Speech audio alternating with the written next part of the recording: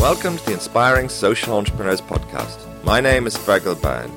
Every week, I talk to inspiring social entrepreneurs and changemakers dedicated to building a better world. Here, they tell their stories, the highs and the lows, and share what they have learned to help other social entrepreneurs and changemakers on their journeys. I'm very pleased today to welcome Narayan Takal to the Inspiring Social Entrepreneurs podcast. Narayan is Executive Director at Eco Himal Nepal, a Nepalese NGO founded in 2009 with the goal of achieving sustainable development through community empowerment in mountain areas in Nepal. Thank you very much, Narayan, for joining me today on the Inspiring Social Entrepreneurs podcast. Yes, I'm very happy. Thank you so much for giving me opportunity and your time. And I'm very happy to talk with you. Excellent. Well, I'm looking forward to talking to you about the work that you're doing in Nepal, in the Himalayas, about how your organization works and some of the big challenges that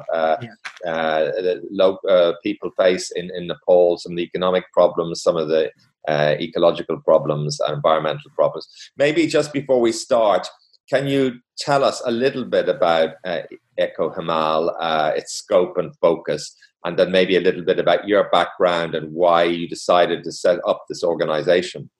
Okay.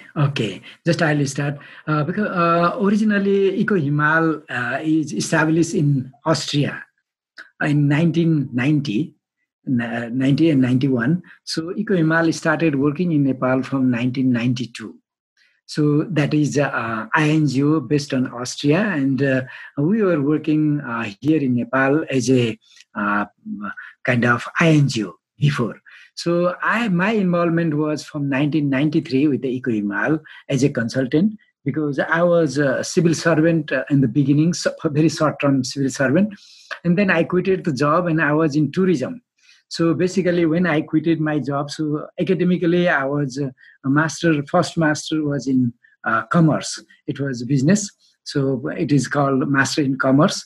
So that's now it is management. And I was kind of working in my village as a civil servant, and I was not satisfied with the job, with the government job, because people comes for the service and they expect something from our side, but we never can fulfill or deliver the service. So I was a little bit upset and I resigned on that. And I came to Kathmandu from my village, and I started studying my master's degree and also work with the tourism. So that's why I started the different job or private job in tourism. So I worked for 7 years in tourism, and then during that 10 years, I was connected with the Eco Himal. It's as a INGO, and I like the idea what their people are serving. And then from 1999 November, I started a regular job in Eco Himal, Austria, as a chief finance and admin officer, because I was in the first master in finance and accounting. So, and then when I started working with this from 2000 January, I was a regular staff as a department head. And then I started sort of thinking, why can't I look after the project? So why I should stay kind of within a frame of finance or accounting. So I started looking after the project from 2001, and I upgraded myself in rural development. I did another master in rural development. And so from 2004, I started designing the project and implementing projects. So in Lokhim, Solukhumbu, one of my first bigger project, we got that project from Austrian Development Agency. It was a basic need project. We call it basic need. I have combined education, agriculture, health, and the physical infrastructure and institutional development. 5 components I combined and designed that project. And that was in the insurgency period. As you know, we have a Maoist insurgency that period. So when we just finished the insurgency, project was completed, and every political leader and the community was very happy with the impact of the project. And after that, I started designing other projects. So my expertise is basically in integrated projects. So I am kind of interested to integrate the different basic needs of the local community, because in Nepal, still we are talking about the hand washing. We are still talking about the open defecation free zone. The poverty is really a difficult situation due to the remoteness of the area. So that is my background. And then I started working with Eco Himal. But in 2009, we have decided we work because as a INGO in Nepal, there was a new regulation that INGO cannot go directly to the community and work with the community. So we decided, okay, let's open Eco Himal Nepal. And so it is, and then we established Eco Himal Nepal in 2009. I am the founder member and executive director from 2009 in this organization. So still Eco Himal Austria exists in Austria and they are supporting us. And as a Eco Himal Nepal, we were a little bit free to connect or to contact other donors, to work with other donors. So by then, we are working with different donor as a Eco Himal Nepal, different entity. So still Eco Himal Austria exists, and we have different Eco Himals now because from our influence, Eco Himal Nepal influence, there is Eco Himal Italy. Recently, we have opened Eco Himal Germany, Munich, and other donors. So this is the how you say Eco Himal Nepal established, and we are working. So it is the short background, and basically we are working in four sectors. That is, one is health. Health is health and environment we are working, and then second is education. So because we consider education is the base of the development, and third is agriculture and climate change or environment. So we more talk about the agroecology and green economy instead of empowering the monoculture, mono-farming, this type of thing we are discouraging. So we are promoting small holding farmers for sustainability.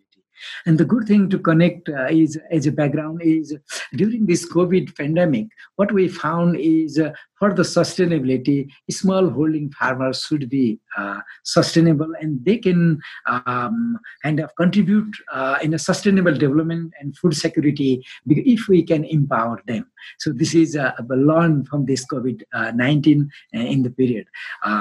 So this is the short background of Eco Himal, and we are working with a different organization. Like in UK, we are working with the Glacier Trust. We have a long history with them. We started already working before Glacier Trust started in 2007. I met the founder of that organization, and then we are working with Dr. Morgan now. He's doing very nice, I think, in terms of development and environment. So we are working with Eco Himal South Tyrol. We are working with Help Alliance. This is created by the Lufthansa Air. It is a social corporate responsibility organization. And then we are working Eco Himal Munich shortly, and there is other organization like local government organization. Yeah. Very interesting. Very interesting. So can you tell me a little bit more about what are the specific problems that Eco Himal is aiming to deal with? And maybe a little bit of the context of how things are in the regions where you're working. What are the specific problems, and how you decide what kind of problems that you can help with and what kind of problems you can't help with? Okay. When he started working initially, the problem became change. Now, before it was poverty. Mainly we are dealing about the poverty and political instability, because we never had a government that have fulfilled their tenure. So every 8 or 9 months, government was changing, and there was no nice policy, and the poverty was the main thing in the beginning. Now the scenario is a little bit changed, and from last decade, or more than last decade, 1 decade, there is a problem of the youth migration. So because of the poverty, youth are migrating from rural area to a little bit urban area and then to abroad. So this is one major problem. And second thing is, since there is no youth, the whole land system or farming system is left to the women or the senior citizens. So the farming is somehow going down and down. So productivity is getting less and less. So the fertile land is becoming a barren land. So that is another problem. And third thing is education, because our education system is not exactly the system that we can utilize in our life. So education is for certificate, and then people get educated and they seek for job, and it's exactly not appropriate education. When they got any job or opportunity, they will not able to perform the duty, or the education is not the vocational education that they can do their own things. So this education system is kind of problem for us. Now it is in an improving trend.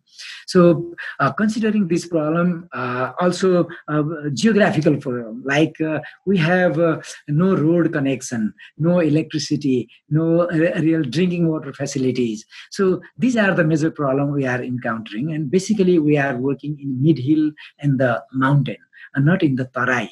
And there is a similar problem, but we are working basically where there is no road access or connectivity problem and communication problem. So these are the major problems federal in Nepal. Very, very important work. Can you tell us a little bit about the environmental issues that you're dealing with in particular? Yes, and considering the environment, we are in Nepal, as being a small and mountain countries, we are victim of the environment, climate change, because we are not doing that harm in the climate change, but we are victimized from the outside what other countries or other people are doing. Now the mountain are melting, this glacier are melting, and the crop pattern is changed, animal pattern is changed. Like just to give you an example, we have a very rich rhododendron. We have at least 20, 25 types of rhododendron.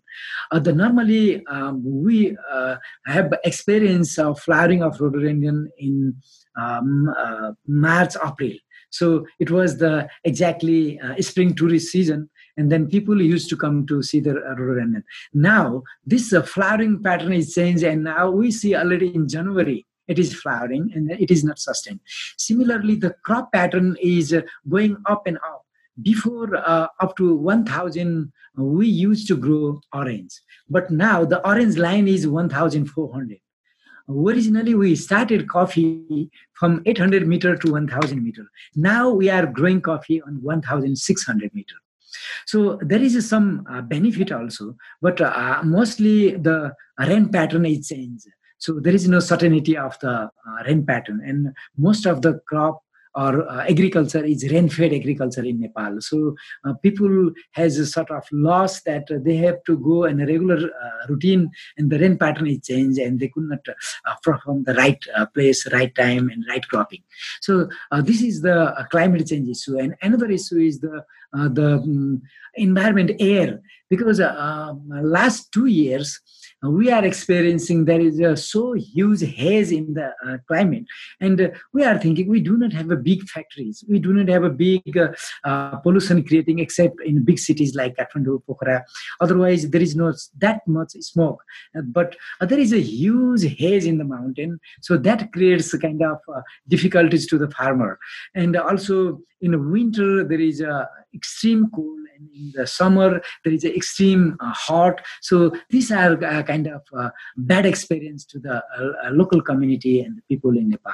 And also crop, because crop failure is happening frequently. There is like low income people, small holding farmers has to face these things, and they will die because they do not have a food for their survival. These are the major problem with the climate related effect. Yes, that's very dramatic. What kind of projects, can you talk a little bit about where you focus, and give us maybe some examples of projects that you work on to try and deal with these problems? Yes, we are working, basically we are combining three things together: agriculture, health, and education. And the cross-cutting issue is the environment always. either it is a health or education or agriculture. So we are combining these things. What we are doing is we are especially doing our innovation instead of bringing the concept from outside. We are doing our innovation. Like I will name few innovation. Like if we are a human being, we are contributing 10-minute donation. Every human should contribute for others 10 minutes, especially for the environment issue. And the second thing, we are considering the gender, because we have a gender discrimination quite high. So we are considering the gender and the energy also. We are considering the energy, like renewable energy. Basically, we are focusing on renewable energy. So just talking about the project, we have the Agroforest Research Center. Just I will take an example of the example project. We have created community-led Agroforest Research Center. The idea behind is to be self-sustained with the community, with their resources. Like there is a huge load on forest, because many people have sustained on the forest, and they have a livestock, they have a small agriculture. So we are combining this, and basically there is a 4 ideas. The problem in Nepal is young people, or if they study class 10, they never like to go to back to their field, because they consider they are educated people, but they never consider there might be a young farmers, so they can do on farm. So we are trying to motivate the young people to stay at farm, like it is an agroeconomy, to boost the agroeconomy or this green economy. And the second thing is we are trying to promote the sustainable crop. Like we are dividing in 3-fold crop. That is a fast growing crop where people can immediately earn a little bit of money. And the second is a middle type of crop where they can secure the food sustainability or food security. And then third is the long-term crop where they invest, and then their sibling also can benefit out of that. And there it is less labor intensive. First year or second year, for in the beginning they have to invest a little bit. So, but they can sustain longer term, and also the environment can benefit from it. So it is an environment resilient crop. Like we are more promoting the tree cropping. So we are trying to crop in 3 layers, so utilizing a small land and bio-intensive method. So this is the one project what we are doing. And second is educating the people on environment issue, because people do not know why this is happening, because they experience the crop failure or hot environment or extreme cold environment, but they never know about why it is happening. So we are trying educating the people about why it is happening, about the climate change and adaptation, how they should adapt it, because we can't leave it. So we have to adapt it and mitigate it. So we are teaching on that. And third thing is, because of this, there is a huge health impact. So we are trying to educate the people how we cope with these health measures. So on this, we are designing the different projects. All right, very interesting. Now, I'd like to talk a little bit more about the agroforestry in a moment, but can you talk a little bit about the general context and the Himalayas and how they're being impacted at the moment by environmental change and global warming? Yeah. I will divide it in 3 regions. Like we have mountain, mid-hill, and the Tarai. So, because this global impact in Nepal is a little bit different than, I think it is similar to the all mountain countries, but we have a little bit different. We are sort of water, because all the water source is shrinking, and the mountain, which is tower of the water source, is melting. So it is our water system is a sort of disturbed. The first thing.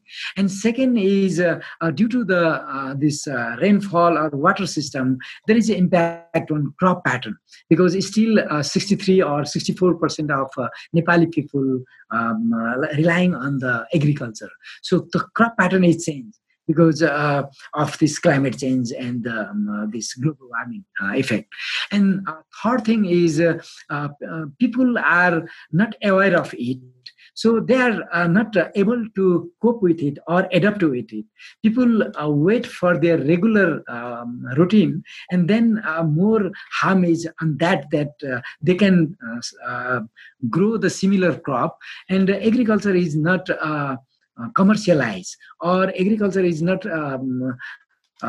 thinking about the source of alternative income. People are still on self-sustaining stage, and this is a kind of not really the alternative source of energy or agroeconomy. So people are thinking it's just for living.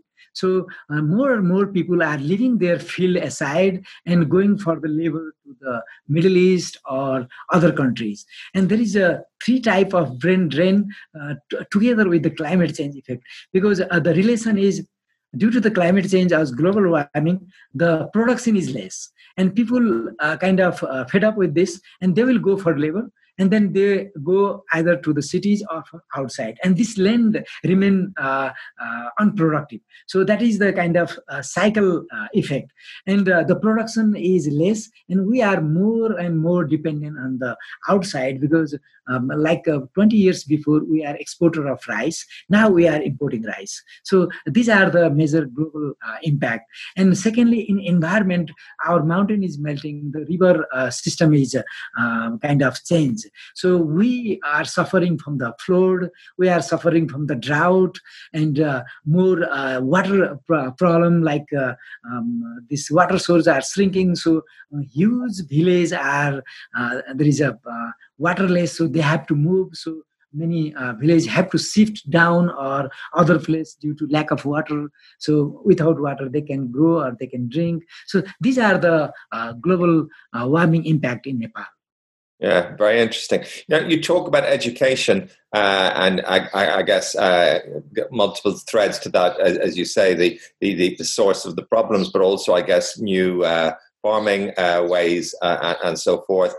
Can you talk a little bit about that? Presumably, from what you're saying, it's an older population, and presumably also it's maybe there are farmers who've never really had beyond a certain level of education. Can you talk a little bit about how you approach that, and how they respond to the information and knowledge and so forth?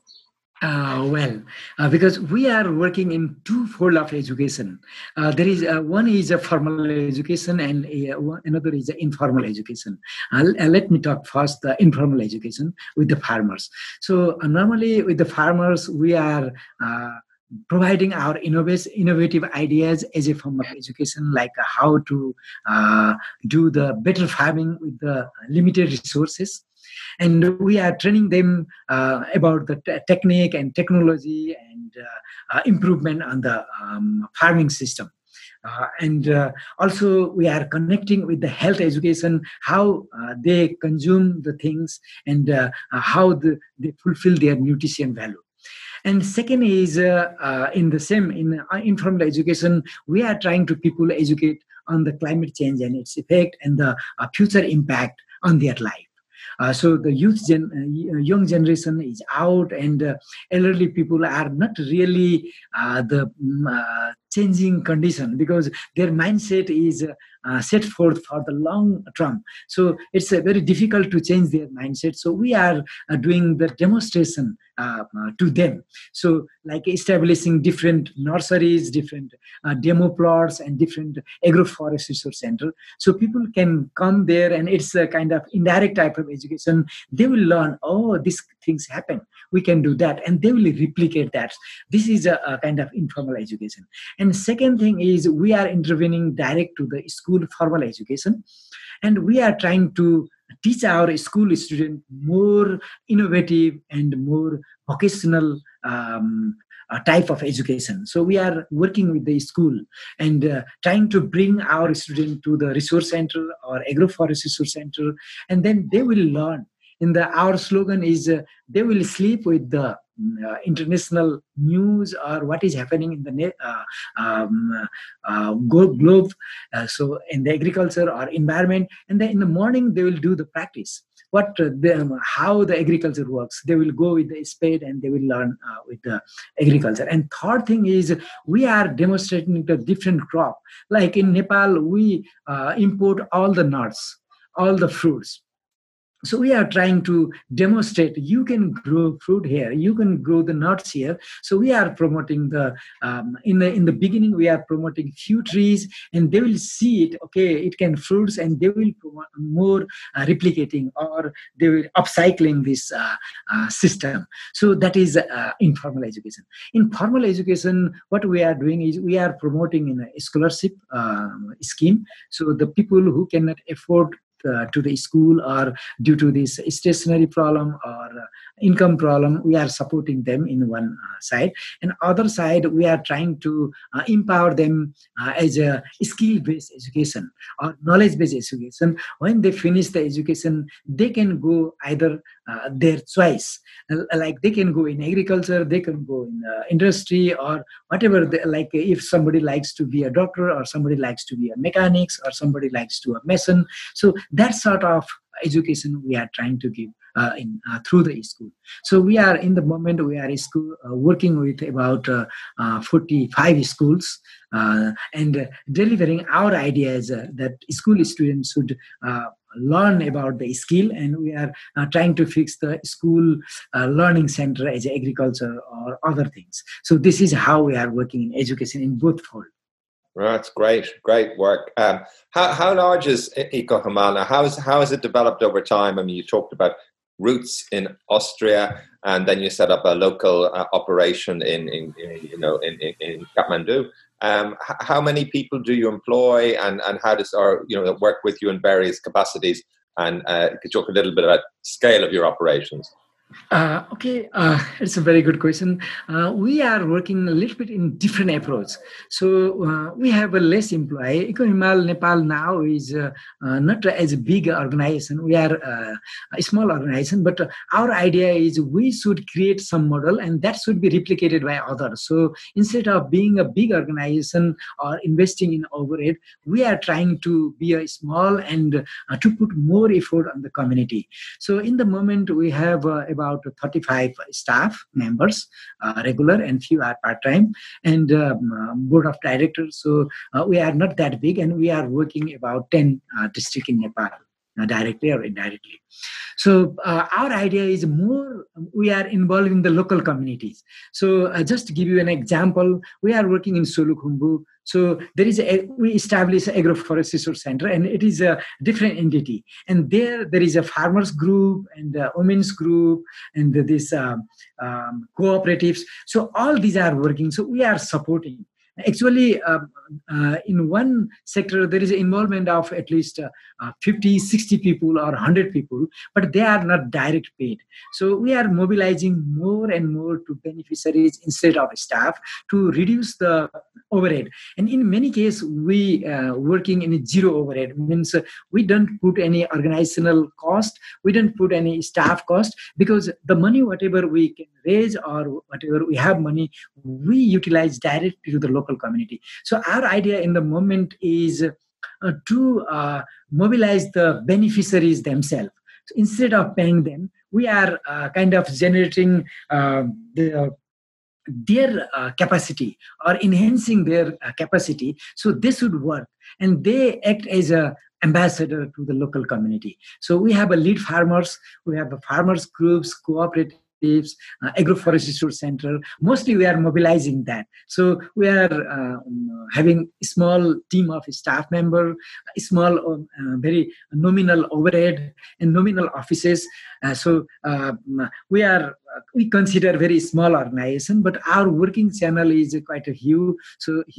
So we are now working with about 4,000 household in one place, and another 6,000 household in another place. So altogether, in different projects, we are working with 60,000 households in the moment. Right. So a population about 300,000 population. Right, that's very interesting. Can you talk about any lessons that you've learned about, because this idea of ambassadors sounds like a very powerful way. Presumably some of these, traditional ways people have been doing things for a long time.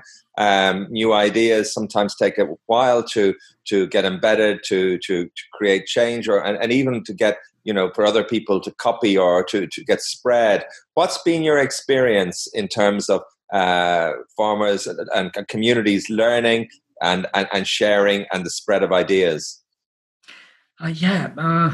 Well, normally we tried in the beginning with the big staff members. So in the beginning, what we thought is our staff can change the community. So we are sending a number of staffs in the community. So during our working tenure, what we learn is it is not the staff to change, it is the local community they change. They should change themselves. So with this, our idea, what we are experiencing is it is a little bit difficult in the beginning. So in the beginning, we have to put more effort to convince them, to change them. And basically, we need the sort of demonstration or replica to show them. Once they see it or they experience it, and it is more powerful tool that they will be a kind of change initiator themselves. So just I will give an example to you. We started this gender sensitive toilet construction in the local community as a environment project. So to clean the environment, to stop the open defecation. And we learned that 60 years woman doesn't like to use the toilet because it's like a cage for her. So when she tries it, because she think, how can I do my toilet within this small cage, or how can I take a bath in a small room? So it is a kind of difficult situation that to convince her. Once she convinced, so whole community easily convinced. And second example, we did some operation with this uterine prolapse case. In the beginning, it's so difficult to find. Women are suffering in that case. But once we find a few model women and we brought them and we did the operation, and they came to village and with the healthy life, and they started telling the people. Then there was a huge number of people that they explore themselves. I have this problem. I can cure myself. So similarly in the cooking stove, in the beginning, we have an open hearth this cooking stove system. So there is a kind of ritual that people doesn't like to change that. So we started with the improved cooking stove. We started demonstrate the people. Okay, you see here the benefit of this and benefit of that. So it takes a time, but once it is the local community is convinced, and the replication is very fast, and the impact is very nice. Yeah, so it's very positive, very inspiring to hear.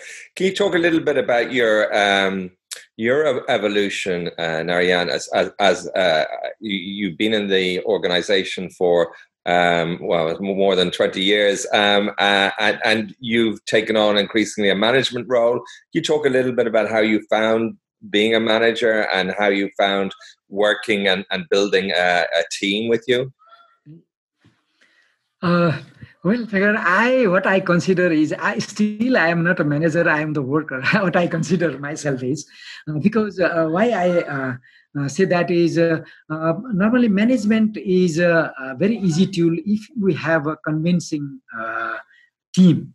One thing. So as a manager, first I like to convince the people about the need and the aspiration of the local community, where we are doing, or what we like to do exactly. That is one thing as a manager. Second thing is management is a very crucial thing if we can do and efficiently and convince the people. Like if we get the fund and if we like to buy a Pajero in Kathmandu, as you know, in Kathmandu, then the donor will not convince. So we are trying to manage very efficiently and transparent. That is a thing what I am doing with my team. And second thing is whatever we are doing, I like to create a picture in my brain. So if we are doing something in some village, I never rely on the distance things. So I like to visit that. I like to go inside with the community. I like to discuss with the community, exactly find their need, what they like, what they doesn't like, and so that is a second thing, what we really enter in the community. So what I consider is I am not as a manager, so I can have a nice chair, I can have a better facilities or things like that. So my management system as a leader is within this long period. First, I consider I'm a worker. So I have to go there. If people sit on a mat, I have to sit on the mat. If people eat their raw food, I have to eat the raw food. So it is the adapting system in the beginning. So that is one thing. And second thing is utilization of the resources. How much resources we have and how we utilize it, and what is the purpose of the resources. Either it is a financial or human resources. I like to utilize that resources in exact place, exact people. So that is the second thing. And third thing is the time and the transparency. In which time, what we are planning, and what exactly we like to perform in that time, and what we have a constraint and the strength on that. So that we have to consider. And we are trying to manage through the local community. If we have a fund, like for example, if we are constructing one school, so we are not going to buy the things like cement or rods. We empower the local people. We form the committee, like construction committee, and we deliver the money to them. So that is their duty to buy, and then they will manage themselves. So mostly I am delegating my management skill to the others. So it is more easy to me that I can only control. So instead of managing everything from our side, EcoHimal side as a whole, we are trying to deliver our management skill to the local community. So after the project, it is more sustainable that they can manage their project themselves. So we are basically considering three principles. This management, in management, it should be the sustainable. It should be people should own it, they should manage and own it. And third is their capacity and institutional development should be built. So on that base, we are trying to build our management system. And how I am managing is mostly through the local community, not directly ours. So our play a role is like controlling or supporting them as a facilitator. Right, very interesting. Can you talk a little bit about the power dynamics in the villages? You work in communities, presumably within villages. Where does the power lie? You talked about some of the gender issues as well. How to include women and young people and make sure that they have more say. Yes, it is a very interesting. It depends. In Nepal, there is a different community, and the power center is in different position. Especially Nepal is a male-dominated society, so still a patriotic society. But in some community, it is a little bit different. So there is women are more empowered. Like if we talk about the Sherpa community and Tamang community, there is women are more empowered. But still, the power system stays with the head of house, and that is the father. So normally, the especially male decides the things. So what we did is in the past is we try to convince or empower women alone. So for few years we tried to empower women, like giving them training, giving some resources, and giving some other immunities to them, but it didn't work. And we try to review why we are doing so much with the women and why it did not work. So after that, what we found is the power remains in other place, because power remains to the men. So even we empower the women, there was a conflict, because without permitting by the men to come out of the house to men, so it never can happen. Even if we empower, that is the conflict. So we concluded that, okay, we have to take together both male and female, and power center and less power center. So we try to kind of train the men also. So we work together with the men and women. Of course, we are separating for the capacity and for the equity, we are separating the groups and we are dividing them, but we are working together. So we were able to break the power center that the men realize, okay, women has this capacity, women have this potential, they can do that. For example, they cultivate the maize, just corn. Give you an example, and they have to bring the seed, they have to bring the manure, they have to do the weeding and everything, and they have to harvest it. When the maize or corn comes to their home, and the first thing, if you like to eat, the male have to eat first. If you like to sell, the male will take the money in their pocket. So that thing, we broke it in the beginning. Now, whenever we are working, there is a kind of system that, okay, the women has a right to use these resources. So we are forming different women groups and empowering them, women cooperatives. So and that is the basic idea how we did. So in general, if we talk still, what is the power center is with male. So we change our strategy working, and basically I am very concerned about the gender, not only in the working phase, even in talking phase, because we call chairmen, we call in many places there is a Nepali language, it is so gender discriminating language. So we are first mind our language.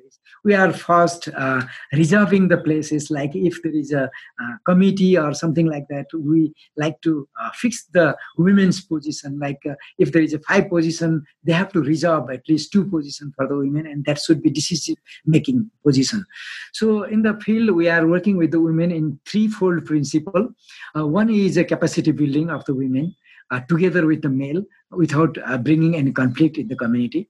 Second thing is allow them the resources, because we are trying to give some seed money, or start a small microfinance, or start a small entrepreneurs system, like giving some goat, or giving some chicken, or farming, or things like that, or a small shop, tea house. And third thing is institutionalize them, because if they are alone, they can't be able to work. So we are a type of building the institution. And then fourth thing is harmonize the relation in between the conflicting party, like male and female, or child and elder, or youth and elder people. This is the idea what we are working on it. And especially in agriculture, it is a little bit difficult, because still women have a whole workload, because youth are out, elderly people are not able to work in the field, and women are there. So we are empowering women, and we are trying to give them the opportunity or innovation that less porter and less labor intensive farming, and so that can benefit for the longer period. Very important work, and very interesting to see how you've had to adapt and respond to the conditions. Just one last question here. I don't know, how big an influence do Western values have, do you think, on Nepal or the areas that you're working, and how do they occasionally conflict with traditional values, or how does that all play out? In the beginning, it was quite huge, because normally we were not able to create our innovation. So we are bringing the Western innovation and trying to fix it here. So during the course of working, what we realize it should be well suited. If you are trying to do something, it should be fit here. So in the moment, we are trying to innovate our innovation, our ideas, and normally we are not pushing that to the community that you should do it. We are trying to empower the community, what exactly they need and what they like to do, and what is the changes they like to see. So that is one thing. So it is less influential in the moment. And the second thing is we have indigenous knowledge. We have a traditional practice. So we are not trying to enforce the improved knowledge, but we are kind of synchronizing. We are trying to keep the traditional knowledge and try to improve it and use it. So that is another idea. So there is a minimize. But still, there are so many donor influence projects. Like if we apply for some donors, especially the bigger donors, they have already fixed ideas. Okay, you should do this, and if you do this, you will get the fund. So there is a fixed things. But organization like us is a small organization, and we like to work in our system. Is a little bit difficult to get this bigger funding. So we are not working, especially in the huge bigger funding like you Yes, or yes, that's it. other funding. Yes, that's what I wanted to talk to you about finally, really, is you mentioned lots of new organizations or new parts of Eco Himal being set up in different parts of the world. Can you talk a little bit about your partnerships and funding and how that's evolved? It's very interesting because our partnership funding is a very small organization. We are small, so we are working with a small. Like I like to give an example of the Glacier Trust. It is a small organization and a very low cost overhead, and people are working volunteer there. So it is very fruitful that we have a similar principle. We are not trying to earn ourselves. We are trying to change the local community with a small initiation.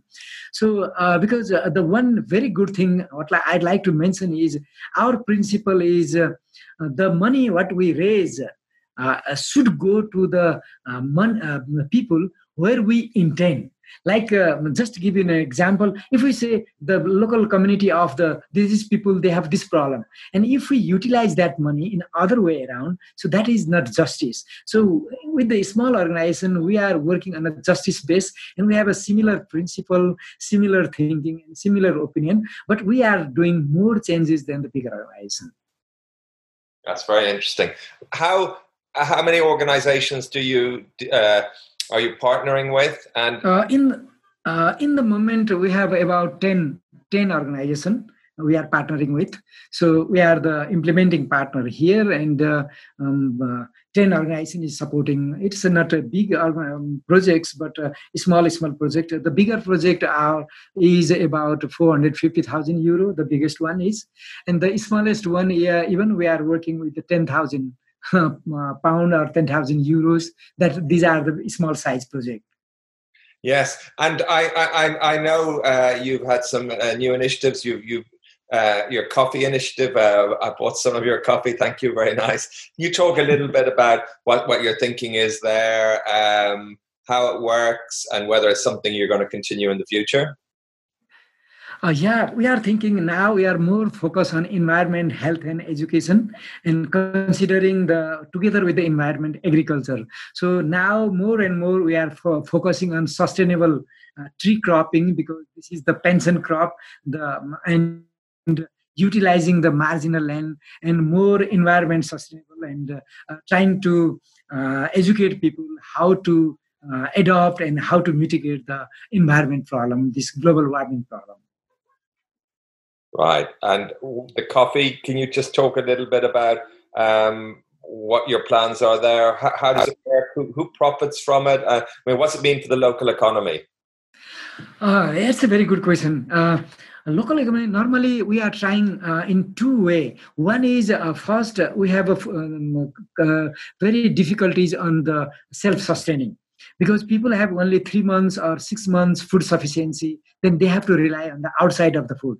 So first we are trying to self-sufficient to them, either from their produce, or they can sell and they can compensate the food. So cash crop or high value crop we are promoting, so they can self-sustain.